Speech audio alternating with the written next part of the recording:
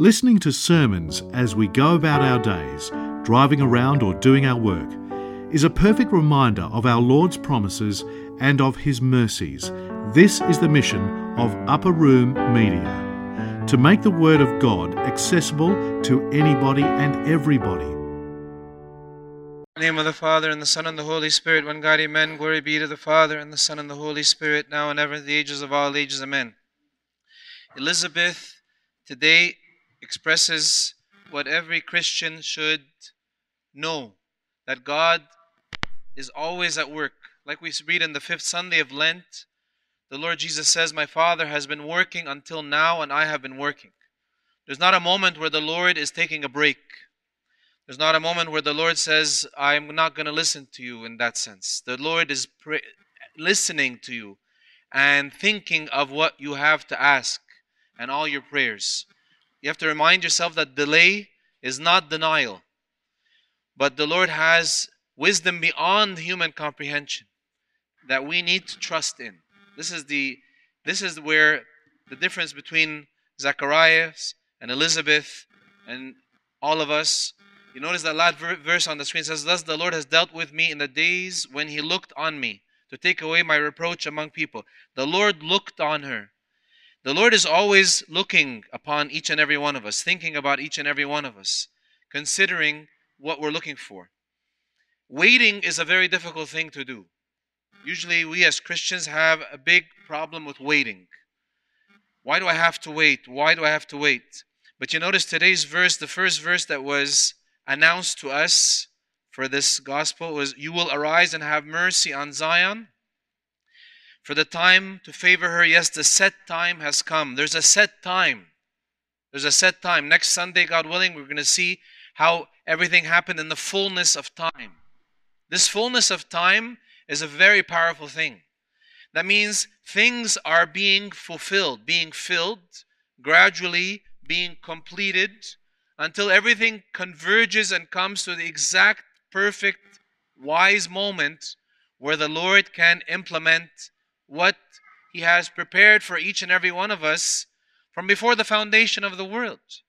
We know that when Adam and Eve fell in sin, right away there was an announcement of the promise of salvation, the redemption that would come. The promise came where the Lord said, "The offspring of the woman will crush the head of the serpent." This is going to happen. It didn't happen the next day, but it was being fulfilled. It was being completed till the fullness of time, where the Lord would be incarnate, born of a virgin in the fullness of time. See, when Zacharias tells this when Archangel Gabriel says this to Zacharias, says to him, "You did not believe my words, which will be fulfilled in their proper time." There's a time. So of course, everything begins with a matter of trust. How can I trust? Some of us think waiting on the Lord is just you sit there in the waiting room waiting. I mean, when I have a doctor's appointment, I have to go and wait, right? You sit down, your appointment's at 10, you get there maybe 15, 20, 30 minutes earlier because you left earlier to beat the traffic, to find a parking spot, to pay the parking, to go up, to give in your card, to register and sit there. And your appointment could be in an hour, but ends up taking 2, 3, 4, 5 hours. It's always waiting, right? We have to wait in the cashier's line in the store. We have to wait at Costco. We have to wait when we're buying stuff for Christmas. We have to wait at the doctor's appointment. We have to wait for the bus. We have to wait for the metro. Wait for this, wait for that. Waiting doesn't mean sitting there doing nothing. There's a huge difference between waiting and active waiting. I want you to consider that with me today. When David says, "Wait on the Lord, and He shall strengthen your heart. Wait, I say, on the Lord!" Exclamation point. He's trying to tell us that your waiting is going to be a marvelous thing. If you learn and develop your skill of waiting on the Lord actively. Imagine Isaiah the prophet prophesying hundreds of years before the divine incarnation, when he says, "Behold, the virgin shall conceive and bear a son, and shall call his name Emmanuel." Isaiah didn't live to see this. He was inspired and given the word by the Holy Spirit to write. And he wrote these words. And Isaiah didn't see them happen in the flesh. But he knew they were going to happen. Like to him, it was beyond a shadow of any doubt that if the Lord says that he would be born of a virgin, then he will be born of a virgin. Period. There was no like, when, O Lord? How long, O Lord? When are you going to do this, Lord? Active waiting is very important for the Christian. Well, for any human being, but particularly for the Christian. If the Christian is going to sit there and say, well, I've waited, I've prayed, God doesn't answer my prayers, then the devil's, oh, you're in that mode now? Great. You're finally in that zone. I have you exactly where I want you. Now I'm going to start bombarding you. You're upset, right? Because God didn't answer your prayer yet? Okay, now I'm going to start giving you other thoughts. Guess what? God never loved you. Guess what? God doesn't exist. Guess what? And then sowing more discord, more doubt, more disbelief, all kinds of horrible things in your mind, in your heart, to lead you away from what St. Jude tells you to do, where he says, keep yourself in the love of God. Keep yourself constantly immersed in the love of God. God knows exactly what he's doing. From generation to generations, the prophets have prophesied and said, the Lord is coming to fulfill his promise. The Lord will come and save Zion. The Lord will come and save you. It's going to happen. Don't worry about when. The prophet says they never worried about when. They said it's going to happen. What if it's not in your lifetime, Isaiah? Who cares? It doesn't have to be in my lifetime. It doesn't matter that it's not in my lifetime. What matters is that it's going to happen. That's why St. Paul tells us that I'm not ashamed of the gospel. I'm not ashamed to preach this because I know for a fact it's going to happen. When, how, who, where, that doesn't matter to me. It doesn't even concern me. What concerns me is I know who my Lord is. And I know what he does and what he is capable of doing and what he has done from generation to generation. Henry Nouwen once said, active waiting means to be present fully to the moment in the conviction that something is happening where you are and that you want to be present to it. Something is happening right where you are right now. Something is happening. You don't know how, what, when, but you want to be present, right? It's like when you're watching a movie and you know, oh, be careful, this next scene is really good. And then somebody who's seen the movie keeps on telling you, and you tell, shh, don't tell me, because you're enjoying the suspense. And you can't wait to see, you missed it. What? I missed it? You don't want to miss that scene, right? You want to be present to the moment. It's like you're sitting at the gate waiting for your flight to be calling for boarding. You don't want to miss it, right? You want to maybe rest. You want to grab a coffee. You want to make sure your handbag is still next to you. You want to talk to your loved one. That's fine. But most important at that moment is that your ears and your eyes are on that screen and that voice telling you boarding call, gate number this, flight number that, destination that. Your destination is heaven. And the gate is heaven. The doors of heaven. The doors of paradise. And the calling is coming. It is coming. Coming when? That's not the point again. So, what does it mean to wait on the Lord? David tells us, I would have lost heart unless I had believed that I would see the goodness of the Lord in the land of the living. Wait on the Lord, be of good courage, and he shall strengthen your heart. Wait, I say, on the Lord. He's exclaiming it passionately to tell you, wait, trust. You see, he says, unless I had believed. It began with David believing. Just like Abraham believed. Just like many before us have believed. Just like many have believed who had not seen it fulfilled in their present time. But they believed and they left this earth with a huge smile on their face, knowing where they were going, in whom they believed, and what they lived by. They had no doubt. They had no doubt. God's plan is worth waiting for. It's worth waiting for. Pope Kyrillos tells us, trust that God sees you. He hears you and feels for you. So your little matters are very big before his love, and your big matters are very small before his might. He sees and feels everything. He tears with you. He cries with you. He's sad with you. He rejoices with you. And he's with you every step of the way. God's plan is worth waiting for. Pope Kyrillos was a man of prayer and a man of patience. And he knew that prayer and trust in God was the key to the fulfillment of every promise. No matter how long it took. He says there are no bad days or good days. There are days with prayer and days without prayer. The days without prayer are empty and void. The days without prayer happen because we have lost hope. We've become discouraged and given up that God is actually listening. He is listening. He's always listening. Delay is not denial. The point is, I say, Lord, here is my request. Here is my prayer. Thy will be done.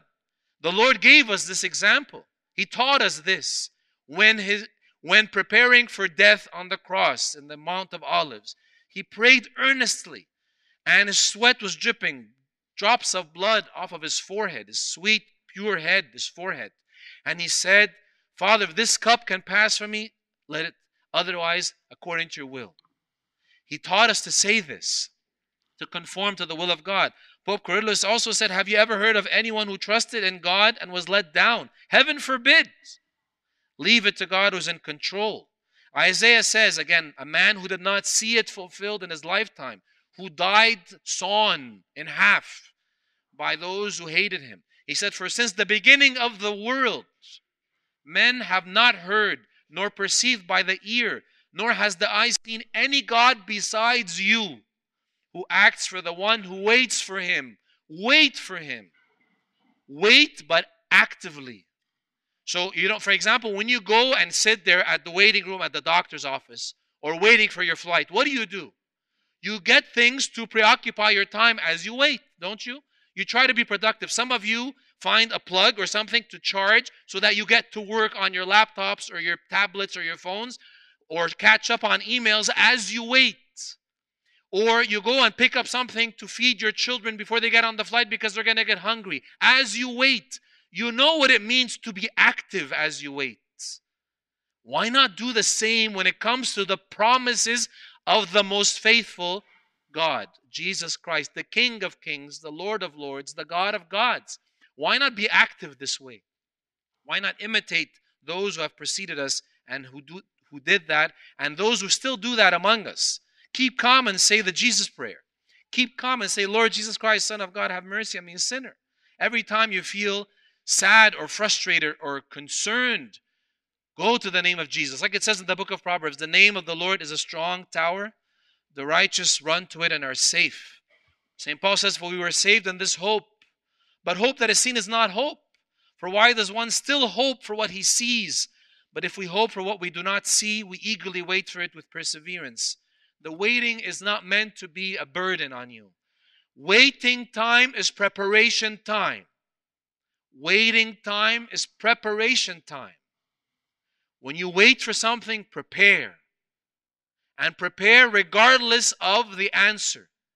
Trusting in He who is answering loves you more than you can love yourself. More than you can love your spouse. More than you can love your children.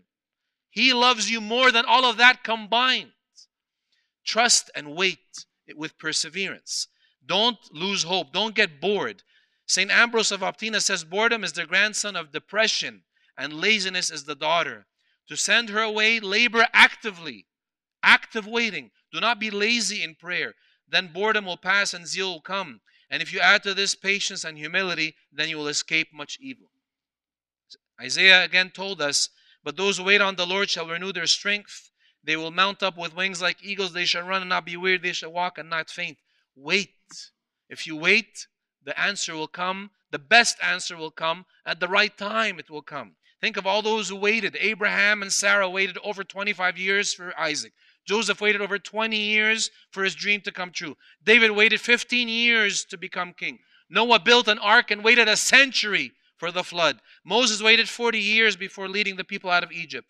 Esther fasted and waited for 3 days before speaking to the king.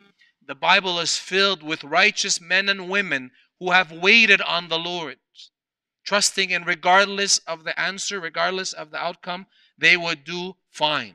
That's why St. Paul tells us we know that all things work together for good to those who love God, to those who are the called according to His purpose. So regardless of whatever happens as I wait, all of it is for the good. Even Joseph said that to his brothers. You meant it for evil, God meant it for good. Jeremiah tells us while witnessing what happened to his people in Lamentations. It's called Lamentations. And yet in Lamentations, he says the Lord is good to those whose hope is in him, to the one who seeks him. It is good to wait quietly for the salvation of the Lord. When you pray for rain, carry your umbrella. Live in the power of expectation. Like, the stories you've heard of, there was drought and they said, okay, we're going to pray for rain. And everybody gathered to pray. Only one little child brought an umbrella.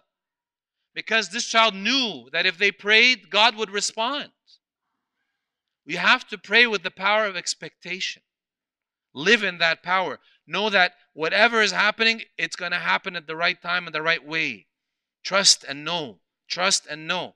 Solomon says, trust in the Lord with all your heart and lean not on your own understanding. In all your ways acknowledge him. He shall direct your paths. Don't lean and don't be analytical only. Sometimes we get too analytical and we start to think only with this. This, my friends, is limited. No matter how many degrees you got from university or how intelligent you think you are, this is limited. God is not limited. He is the unlimited. He's the omnipotent and he knows exactly what he's doing. So the wisest king to ever have walked the earth said, trust in the Lord with all your heart and lean not on your own understanding. In all your ways acknowledge him and he shall direct your paths. Trust. And as you wait, think of this word from Solomon as well. Let integrity and uprightness preserve me, for I wait for you. In the meantime, live according to the highest standard, which is walking like your Lord walked, in his footsteps. While I wait, Lord, I'm going to imitate you while I wait. I'm going to say, thy will be done while I wait. I'm going to do exactly what you would have done had you been in my shoes while I wait. This is what WWJD is all about. This is what it means to wait and keep waiting and to keep waiting on the Lord. Never to think the Lord is not answering. The Lord doesn't care. Yes, he cares.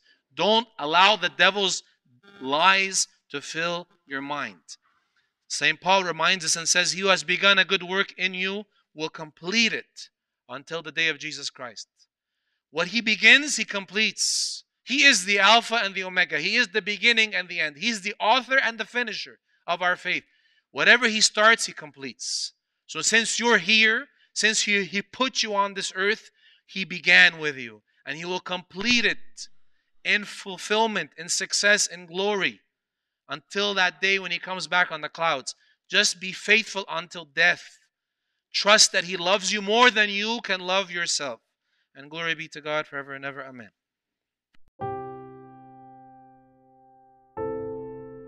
This talk was brought to you by Upper Room Media. We hope that this talk has, through the grace of God, touched your heart. And we pray that it will not only inform you, but will also transform you and your life with Christ.